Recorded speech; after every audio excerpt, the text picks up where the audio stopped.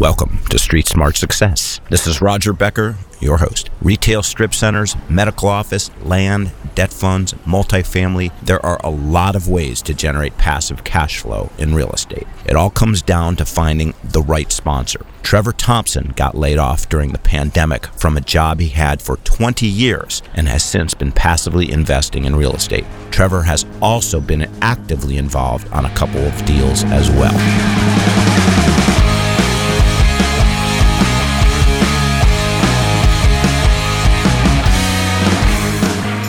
So today we have with us a gentleman who, like myself, is invested in a lot of different syndications. And so I have been so excited to have this conversation with him to compare notes and perhaps provide a little value for some listeners that are also investing in syndications or thinking about it. This gentleman happens to be Trevor Thompson, a multifamily investor and investor in other assets as well. Trevor, welcome to Street Smart Success.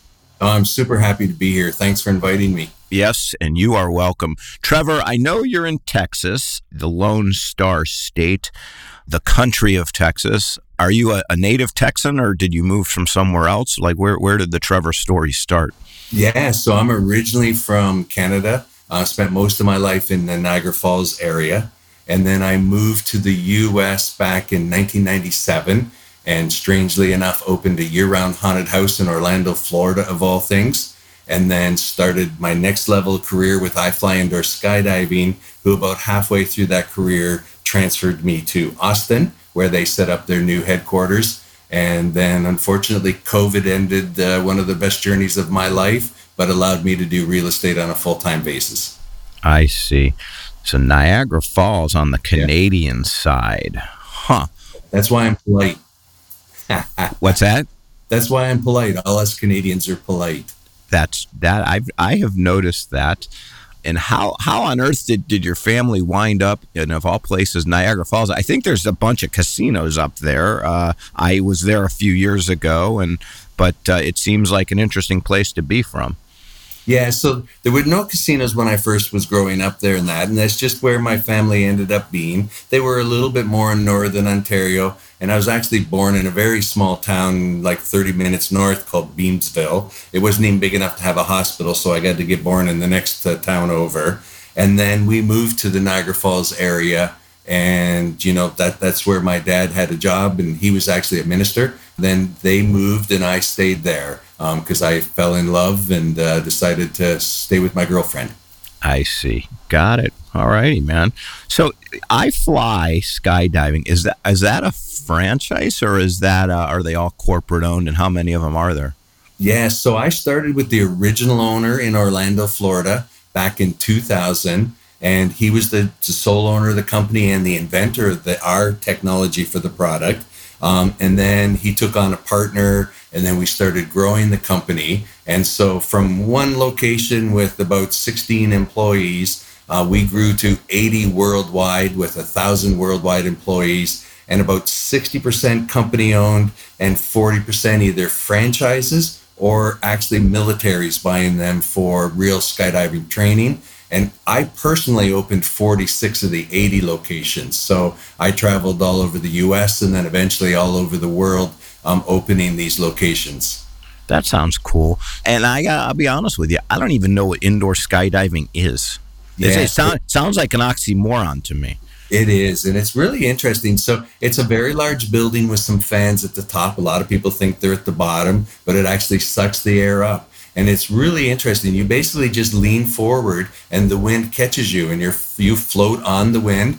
We flew kids as young as 3 years old. And it's so realistic that about 40% of our customer base is professional skydivers training. And like I said, militaries use them. So there's one at Yuma at the Air Force there, and they use it to train their paratroopers. And the learning curve, of course, is phenomenal on skydiving because you're not free falling to your death in the sky, and you can actually take your time and practice in a controlled environment. So it's very realistic, the skydiving.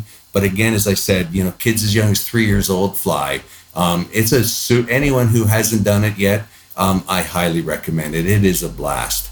Is the purpose twofold? Number one, for training, which you've made clear, but is it also just to do it in and of itself for the fun of it? Yeah. Yeah. So it's definitely a bucket list item and sort of a big thing to do. It's our number one age of flyers is actually 11 years old. And the reason for that is it's a big portion of our customers come on their 12th birthday. I don't know why. It seems to be the one where parents are okay to spend a lot of money. But again, it's really cool. Team building events. They have an awesome STEM education program for children where you actually can calculate real things that are useful about all kinds of different things. It's quite amazing. How much revenue does a good one do? So it varies, but some of our, sort of our low end locations sort of make about $2.5 million a year, and high end about $6.5 million a year. So quite a bit different depending on city where you are, and even within a city. So we have 2 locations in Houston and Dallas. One is hugely successful and the other one is moderately successful. And so kind of very much geography driven, where you kind of have to be where people are looking for recreational things to do that combine with something else. So for example, we're in the same parking, we're in the same area as a lot of Topgolfs, for example. It's the same kind of demographic. I see.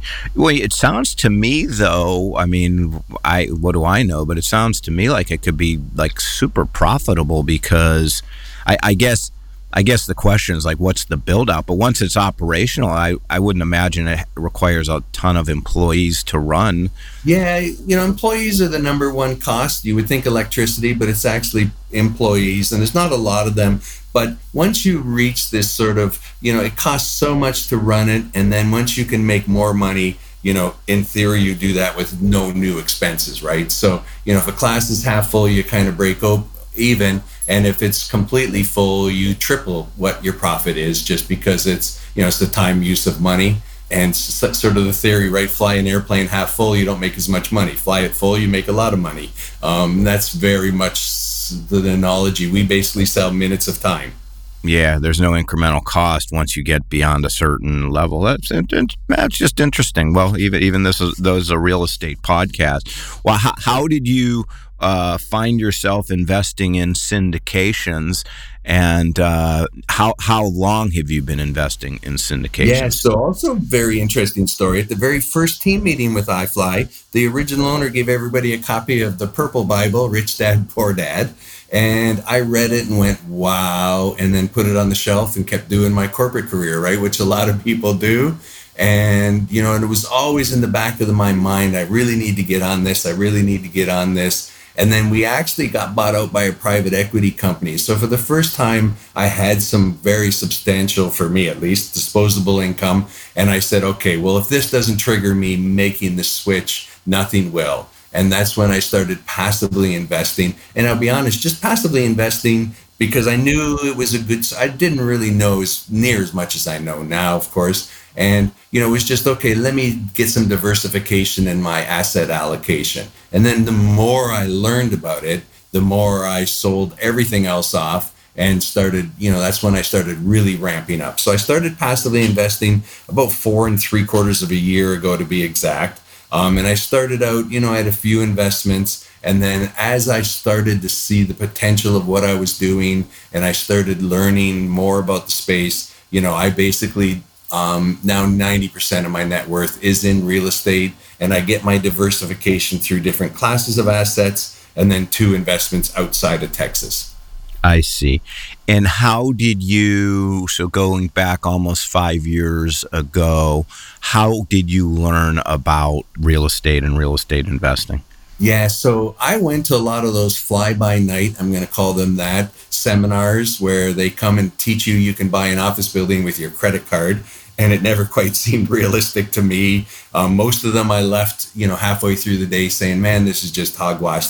I know you're not buying an office building with no money down on your credit card. This is ridiculous. So I went through a few of them and then I found a local group and they were mostly doing single family. So that was no interest to me, but they did have some commercial. They had some training and, so I thought, okay, let me join this group and at least get some education. And I realized a little bit that their education was out of date a little bit. So I just became obsessive. Like I listened to podcasts like this. I listened to everything. I went to meetups. I went everywhere. And of course, the pandemic hit.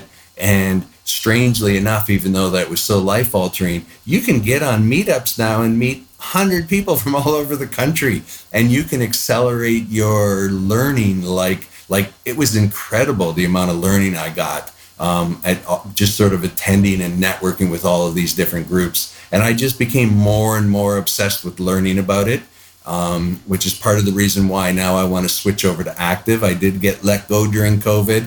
And, you know, I'm old, but not quite old enough to not have what I'm going to call a job. And being on the GP side really is a job, you know, where you're doing the work, putting a deal together. And so it was just very appealing to me. And oddly enough, it's very similar business. So we bought back a couple of our underperforming franchises, right? And I would go in there, and it was the exact same thing you do with an apartment building. I would go in there, we would add some CapEx to make the place a little bit better, freshen it up. We would improve the marketing. We would improve the team. We would improve all of our sales metrics. We measured a thing called EBITDA, not NOI, but it's exactly kind of the same thing. And, you know, the incremental improvement of this EBITDA is what made us multiplied and gave us a better value when we were bought out by private equity. So it's strangely enough, you know, I spent 20 years learning just how to do that, opening new locations, and all of those skills were very strangely like completely complementary to what I'm doing.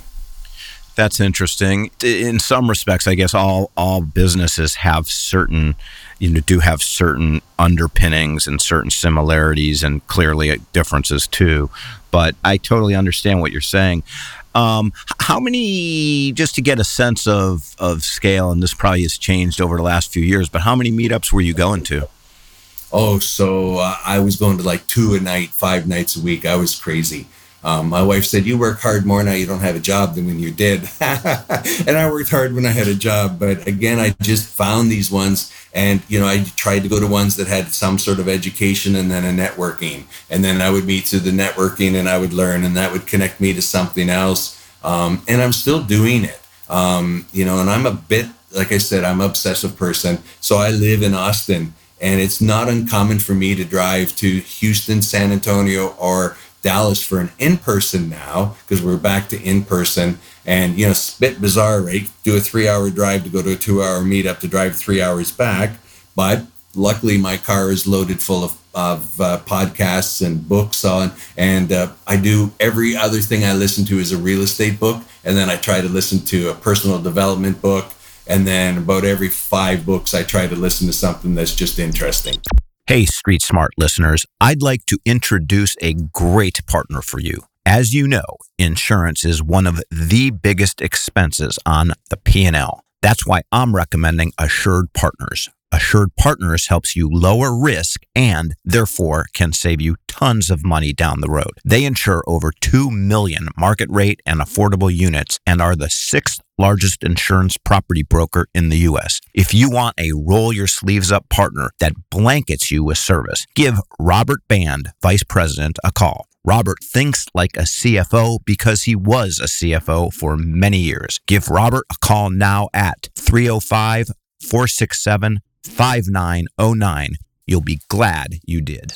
It's funny because I try to read other books too, just because I burn out on real estate. It's what I think about like every second of every day. And, you know, at some point I go, I just got to read a novel just to like decompress here. Yeah. Because I as well, you and I have some similarities. I am obsessive too. Well, that's interesting when you say that you're driving to these meetups, and that's impressive, man. I'm feeling not worthy because there's a bunch. I'm in the Bay Area, and there's like one in particular that I'm on, and they're like, honestly, maybe 45 minutes from me, if that. And I'm like, I don't want to do that. And now you're putting me to shame. Okay, well, you're motivating me. Are a lot of these ones that you're driving to, and a lot of the meetups in general, are they no longer doing virtual, you know, now that everything's kind of freed up? So one of them was doing 2 meetups a month, and now they're doing 1 in person and 1 virtual a month. And then we have a meetup here now in Austin, and we only do in person, and we're getting between 50 and 70 people the first Monday night of each month. And it's a really good mixture of like experienced and inexperienced and house flippers that want to learn. And so it's very interesting. And of course, nothing beats in person. And again, I started going back to meetups. I remember I went to the first in-person conference meetup, and it was like 130 people, and it felt packed. Where this is one that usually attracts like 500 people. And and then I just came back not too long ago from Best Ever, and there was 1,000 people there. That was the first time I got to one that had hit the 1,000, and it was just incredible to meet that many people. It's exhausting too.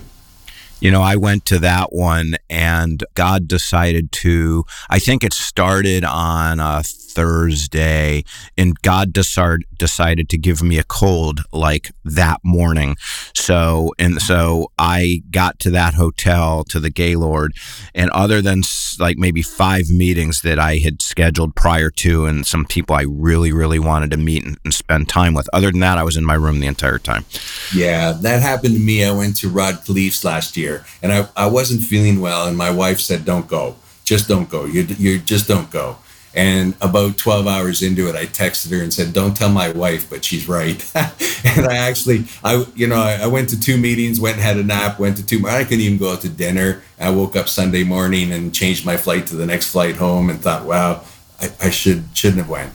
Exactly. Like I had a couple dinners scheduled, and I felt so bad, for lack of a better word, that I just, and it bummed me out because I knew how good it was. Like there's so many people, and I, like you, I'm a sponge, man. I'm just trying to learn as much as I can, and I could just tell it was a unique opportunity. So, next year in Salt Lake City, and then there's that nighttime event that I typically hate anything like that at night, but I could tell that wasn't a huge opportunity. So at some bar or something, so I'll do that next year too, because there's like-minded people. Well, that's extremely interesting. Well, what would you say, I guess, have you learned across all of your different investments? What are you doing differently today in terms of how you approach what you decide to put money into compared to, let's say, 4 years ago? Yeah, so obviously 4 years ago, I didn't care about cash flow. I had a good paying job, so I cared about multiplication of, so is this 2 times my money? Is this 1.5? Whatever this is. And so I've switched a little bit, that I'm looking for a little bit more cash flow, because I do need the cash flow. But again, and my first investment, which went full cycle and unfortunately paid no money, and I actually volunteered asset managed it for 10 months, was a deep value add project. And the next one I invested in was my first A+ property. And because I just did this gut reaction from, wow, let me go to the next level, and maybe the win's not as big, or it takes a little longer, but it's definitely going to cash flow and keep some things happening. And, so I switched around, and then I've changed into different asset classes just again to try to spread out, and I call it earn and learn. So I did my first retail investment. Again, my timing is always impeccable. We closed March 15th, 2020. And 15 days later, the entire plaza, but the liquor store. It's always great when they keep liquor stores open, but Tiff's treat, you can't get a cookie, but you can get a bottle of whiskey. And it's just bizarre. But anyways, and now that one, though, that they recovered, and the last 6 quarters, we've been at least getting a 5% cash on cash. And then the pandemic made me think medical. So I had a friend who bought a medical center, and I invested in that deal. And it was one of those ones, it's a mixture of the urgent care and some providers. And that just sort of reawakened my interest in that space, because it was obviously such a high demand. And then I always wanted to get into storage, and a friend of mine brought a deal to me that's in Charlotte, just outside of Charlotte, which I know is a massively growing location. I have a brother that lives there. So the combination of my friend of mine brought me the deal. The deal looked very solid. I was getting into a new asset class, and the guys on the main developers, super approachable and answering questions and doing things. And my brother lives there, so now it's definitely a business trip.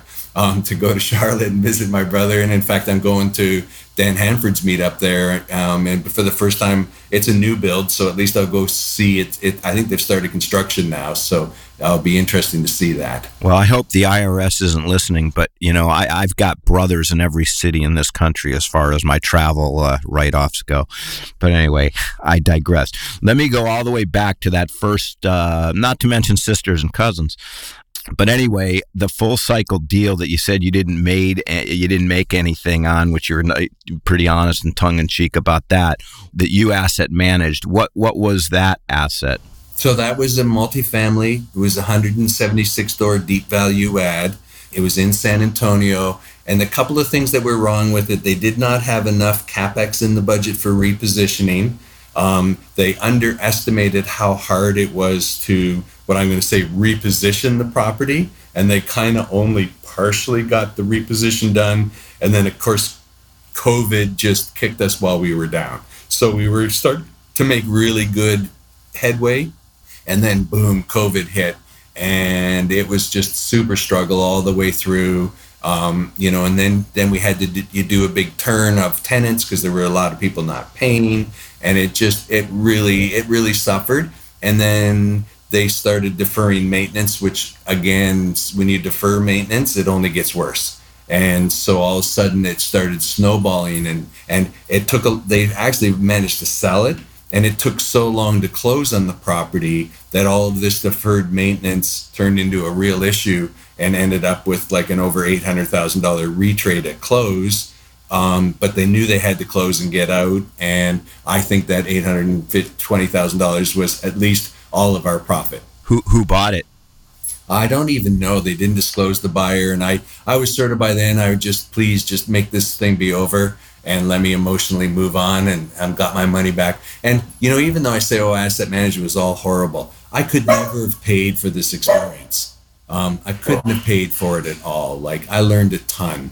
And we went in there. I was helping an asset manager who ended up getting terminated. Then I was doing the asset management. And they decided to fire the property management company. And so we were self-managing, and then the pandemic came. So I had more time, but it was tougher. And it was just like a series of events happen. And, but again, I couldn't have learned any of that any other way.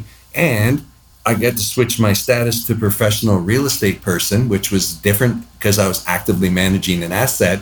And so that was the year I got let go. And because of being a professional real estate status, at least I got the tax I paid back. So at the end, in theory, I did win, even though I didn't make money off of that investment. And I learned way more.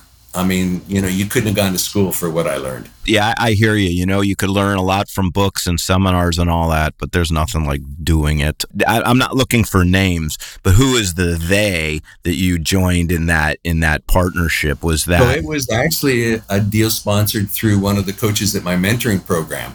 And now he had some deals that did really well. He had a couple of deals in a row that didn't do really well. I'm still in a couple of investments with him. One just went full cycle and I made my money. So, it was just, they weren't equipped to take on, they underestimated how big the challenge was, I think is the way I'm going to outline it. And then they just didn't have the infrastructure and the cash to go up that big hill. How long had that coach been in the multifamily business? About 5 years, and again, had some really good successes. So, again, that's a bit worrisome. And I've certainly been more selective of who I invest with and what I do. But, it's just who you give your money to is huge. Yeah. Well, this is a fun conversation. Malcolm Gladwell has the 10,000 hour rule, which is not rule, but the 10,000 hour concept, which is that it takes 10,000 hours to learn anything. And 10,000 hours equates to 5 years of 2,000 hour work weeks. So you're familiar with this? Yes, I am. Okay. I think the 10,000 hour concept is completely wrong.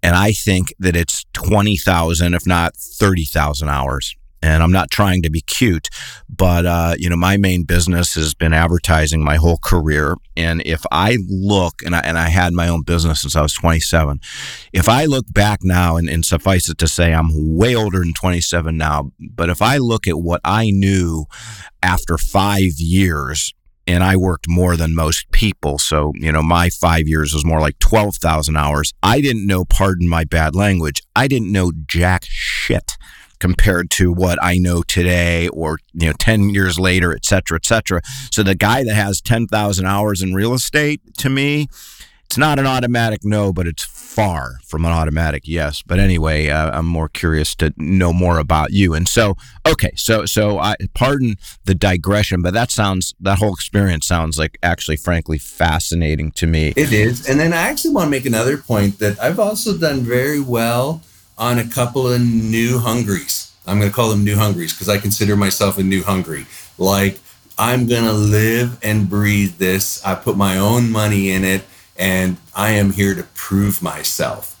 And I think that's a fairly huge, like, once you know somebody like that and you get to know their personality, like I am not going to sleep until I know the investor money isn't at risk, let alone making money. And so I think there's that other side, right? To find those, I'm going to call them diamond in the roughs. And you got to be very careful because experience is huge and they need to have some experienced people join their team. But there's a lot to be said for somebody that is really hungry and wants to grind out a deal to make your money. And I actually think some of those features are going to be very powerful during this next turn, right? Where management versus luck of big rent increases is going to save your project. I hear you loud and clear. For me, given that I have, one thing I've learned, because I'm just learning too. Like, I mean, you know more than I do because you've been doing it longer. I've been really putting the pedal to the metal. I've been investing in real estate for 20 years, but not in a meaningful way. And it was a sideline at best because I as well had a different source of income. So I didn't even pay attention to it. But in terms of, I guess, where I'm really putting the pedal to the floor in terms of my learning in an organized way, it's really been the last couple years. And what I have learned, amongst many other things, is that there are virtually infinite number of people to invest with and deals to invest in, not literally, obviously, but so that to me, it's becoming about just ruthless exclusion. Yeah. And to me, it's like, just personally, and I'm not dismissing what you're saying, but to me personally, I probably would pass on that because there's just a risk and somebody's hunger won't necessarily save certain mistakes. But I'm not here to debate. I think we're on the same page. On that retail property, what's the nature of that? What kind of retail? Is it grocery anchored? Is it what market and all that stuff? Yeah, so it's up in Plano, Texas, and it's basically was what I'm going to refer to as an outdated strip mall. That had a weak restaurant tenant, and the goal was to switch out to a stronger retail tenant. And so not 100% sure we got there completely. And the play there was very similar to multifamily, only different because it's retail. So what it was none of the leases were on triple net. Triple net, basically, if you don't know anything about it, basically the tenant is responsible for all of the expenses and you limit your risk. Right. So if the parking lot needs to be done, we fix the parking lot, the tenants pay for it, and it's part of their deal. And then it's the strength of the tenants, can they afford it if something happens and all the different things. So the goal there was to turn this to a stable triple net real estate play. So strip mall that everybody got switched to triple net. And to the sponsors' credit, what they did was they used the big pandemic. So a lot of people were shut down for 3 months, and instead of trying to chase that rent, they chased a new lease that was triple net. And so they didn't increase the rates, but they got the triple net leases. Unfortunately, the only person who didn't stay was the least affected tenants, the liquor store. He gave his notice last month.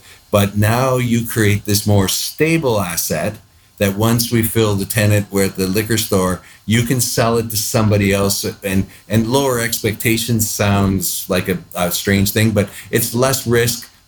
Always less risk gives less reward. But, this thing, you have no surprises because everything that could be a surprise the tenants have to pay for. And your only surprise is if somebody goes bankrupt and you can't get your money out. So I think it's still going to be a good play, because big retail is really hurting, like malls and stuff, but strip centers are not hurting. They bounce back pretty quick. Yeah, dog groomers, barbers, nail shops. Yeah, Tiff's treats like a tenant, great anchor tenant, good solid franchise model. Restaurants, there's stuff you're never going to eat on Amazon. I mean, so yeah. How many tenants are there? It's a 12 tenant, so it's not a big center at all. When was it built? Like 20 years ago. So it's been around for a while, and it hadn't been updated for 20 years either. So they did some new signage, just spruced it up, make it look a little more modern, resurfaced the parking lot, just a few things to make it look more appealing. And that, of course, attracted better tenants and or better traffic. And there is kind of like, it's in an area that the city has actually taken some of our land and will pay for it. And they're making pedestrian walkways, which will dramatically increase the value of the property, because now you have people on foot walking by. That sounds awesome. I just, look, I watch and read and all that kind of stuff, kind of like, I'm sure, some of the same stuff that you do. And I was just watching a podcast yesterday with John Chang of Marcus and Millichap. I think everybody knows who that guy is, but I think it's kind of conventional thinking at this point that, like, if you just look at all the different asset classes in alternative and specifically real estate, that like grocery anchored or strip retail in Sunbelt states is kind of like the one, maybe there's another one, but the one asset that's like undervalued because the intrinsics are still as strong as they ever have been, but it's gotten brushed with the same, it's been stroked with the same brush is just, malls and retail in general, but it's really a different animal. So it is. Yeah. Yeah, I get it. Well, dude, how did you meet the sponsor on that deal? Again, that one is the same guy that my deal didn't work well. So clearly, he's performing well on that one, and he lives in his office is in the Plano. So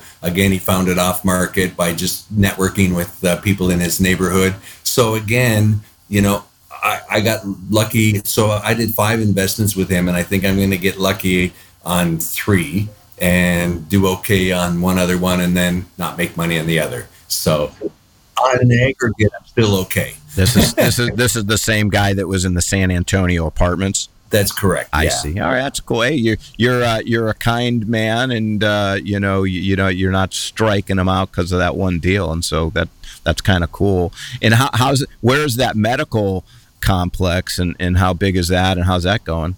Yeah, so that's in Mesquite, Texas. It's a new investment that just happened. Interestingly enough, so you want to talk about triple net on steroids. So not only does the doctor's practice have to guarantee the lease, he personally has to guarantee the lease. So not only do they have to go out of business being whatever provider of medical services they are, they have to personally go bankrupt too. So you want to talk about double-hedged bet, man, and that one is where my retirement money is. So it's not a huge windfall. It's a 10% pref, only no upside. But boy, what a safe place to put some retirement money, because they can't go out of business. I mean, unless their whole life is destroyed, right? And it has 6 tenants within that space. It's Mesquite, Texas, and it was missing a tenant, which is filled now. And, they did again. It was an older one that needed some refreshing. And again, timing right with everybody needing medical services and big places like hospitals not almost wanting to do it anymore, right? And so, all the great timing. And I think they'll do well. And I hope to invest in more of these. A 10% pref on a deal like that, and I know you said there's no upside, and I'm in some of those too. I'm not in any medical buildings. I would like to be. It sounds like very, very, very risk adjusted. But 10%, again, a lot of younger people that have just been like, kind of came around in the last 5 to 10 years think, oh, everything's going to be an 18% IRR. Yes, historically, that's a fantasy to think that that's something that happens consistently. So to get 10% on your money is actually extraordinary, without any upside and very little downside risk. So, I've done some of those deals in apartments too. And, I'm not regretting, and you still get the depreciation, which is, So this one, you don't get the appreciation, but on my depreciation. Yeah, sorry. Yeah, you don't get the depreciation on your IRA money. So again, this was a nice place, and this one wasn't depreciate. Like they didn't do a cost segregation on this one or any of that stuff, and which is interesting. It's just the way the deal was structured. But again, it's a great safe way to put some of my money. Because even when you're a pref on apartment complex, that's only in reference to the order you're paid, right? Which is still this, but everybody's just second to debt. That's it. And then the GPs are third to debt. And that puts you in a nice spot. Again, apartment complexes, yes, they make money and they're done, but this is secured by, double guarantees. Pretty risk low.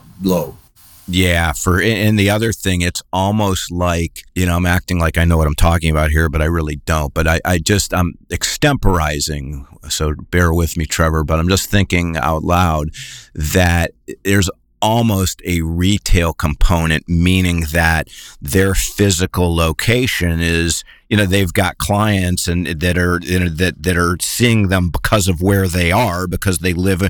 And so for them to like uproot and move like 5 miles away is almost like starting their practice from scratch again. Exactly right. And also where it is, again, it's a smaller market, but it's an emerging market, but there's not a major hospital nearby. So again, having it has an emergency care component with it. Which those have gotten so much more use, especially lately during the pandemic and all the way along. And just that convenience of it's just around the corner from where I live. I'll be honest, I've done it 3 times now since the pandemic. I can't get into my own doctor and I go to one of those walk-in clinics. It's a new phenomenon that's growing a lot. Interesting. You know what? There's always something else to invest in, and interesting. Yeah, I would do a deal like that. Why not?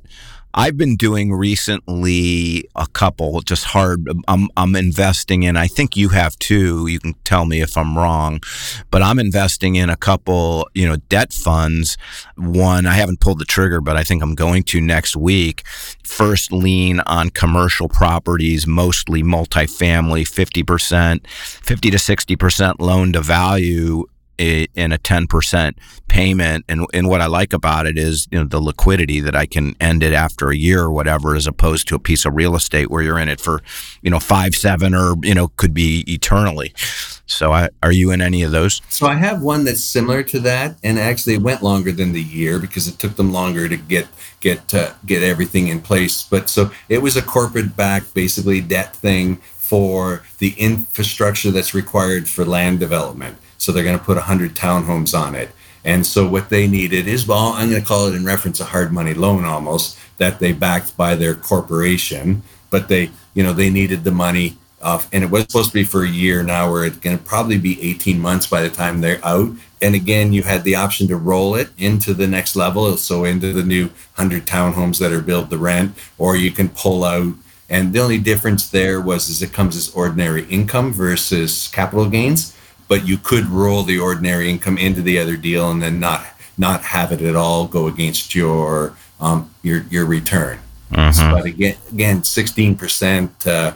And that one came, I was trying to buy a deal, and then literally I took all the money out of the stock market, and like that morning, that afternoon, the deal crashed. And the next day I got this email with exactly what I pulled out, offering 16% for a year. And I went, well, okay.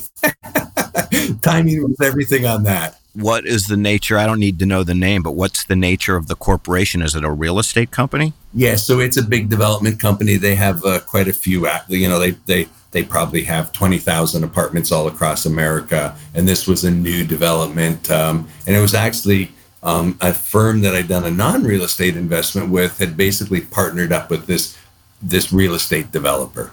16% is phenomenal. I would say one of the better deals I'm in. I usually don't talk as much, by the way, Trevor, on these podcasts, but for some reason I'm talking way too much. But one of the best deals I'm in is I get 11% on my money. And I get 5. And what these guys are doing, they're flipping multifamily properties. They're not operating them. They're finding them, and they're smaller. They're like 6 unit, in a perfect world, as many as they can get, because the bigger the deal, the more they make. But typically 6 unit buildings, 12 unit buildings that they're buying for, let's say, $300,000, $400,000, and they're flipping and making $100,000 on. So they're giving me 11% of my money, and then I get 5% on the profit. And this year, on the low side, I'm going to make 20%. That's like extraordinary. I mean, with stocks. And I'm not one of these people to say, oh, the stock market's A, B, C, or D, because, people have done if you would have bought Apple in 1990 and put $10,000 in, it's worth $40 million. So I think it's moronic to say the stock market isn't, but it's all appreciation, right? So, but my point was, dividend paying stocks, 3% is a good dividend, right? I mean, that's a good dividend, and you're paying taxes on it. And so to get 20% on an alternative investment is attractive. What more can I say? Yeah, no, and I did a deal here in Austin where I was just an 11% pref. It was an interesting one too. Again, same sponsor, and I did okay. They bought a 28-unit apartment complex and converted it to condominiums. And of course, the pandemic just threw it for a loop so they bought an underperforming asset, evicted an 8-plex, renovated it, started trying to sell condos, and then nobody could get a mortgage, all the lending choked up. Then you couldn't evict people. When you could evict people, you couldn't get a permit. When you get a permit, you couldn't get the supplies. But real estate in Austin's so crazy, this deal is going to do phenomenal. So they were selling them like 18 months ago for $282,000, and the last 6 have sold for over $450,000. Unbelievable. The guy that does my wife's hair, and again, I'm in the Bay Area, and this goes back probably 15 years ago, or maybe not 15, but probably like in the financial crisis, probably 09, 10, something in there. He bought a foreclosure or a short sale, one of the others in Austin. He paid, I believe, $40,000, and if I'm wrong, it ain't by much. I mean, I think he literally, and it's worth like $450,000 now. Yeah. I mean, it's his only regret, obviously, he didn't buy more of them. So it's amazing what timing will do. What would you say, Trevor, is the most important lesson you've learned? So the most important lesson I've learned is the quality of the sponsor. So make sure you're investing with a quality sponsor. You understand what your asset class is and where is your investment, right? Is it a deep value add? Is it a forced appreciation? Is it, cash flowing asset? Just making sure. But for me, the sponsor is everything. Yeah, the sponsor, words of wisdom. I've had a guy tell me that's a real estate professional around here that's been doing it 25 years. He says, doesn't even matter what the pro forma, doesn't matter what the splits are. None of that matters. It's all the sponsor. Because if the sponsor's the right person, all the rest of that stuff's going to be what you need and what you want. Well, Trevor, how would one get a hold of you if they were so inclined to want to engage you in a conversation? Yeah, so I'm very active on social media. So you can find me LinkedIn and Facebook, Trevor Thompson. My company is called Niagara-Investments. So the website is Niagara-Investments.com. Guess where that comes from? I'm from Niagara Falls. And my email is ktt@Niagara-Investments.com. But I love talking about real estate. So if anybody wants to reach out to me, I'm more than happy to have a conversation. Trevor, it's been a fantastic conversation and comparing notes. And I look forward to being in touch with you. Yeah, it was awesome to get to know you better. Yep. Talk to you soon. Thank you. Bye-bye.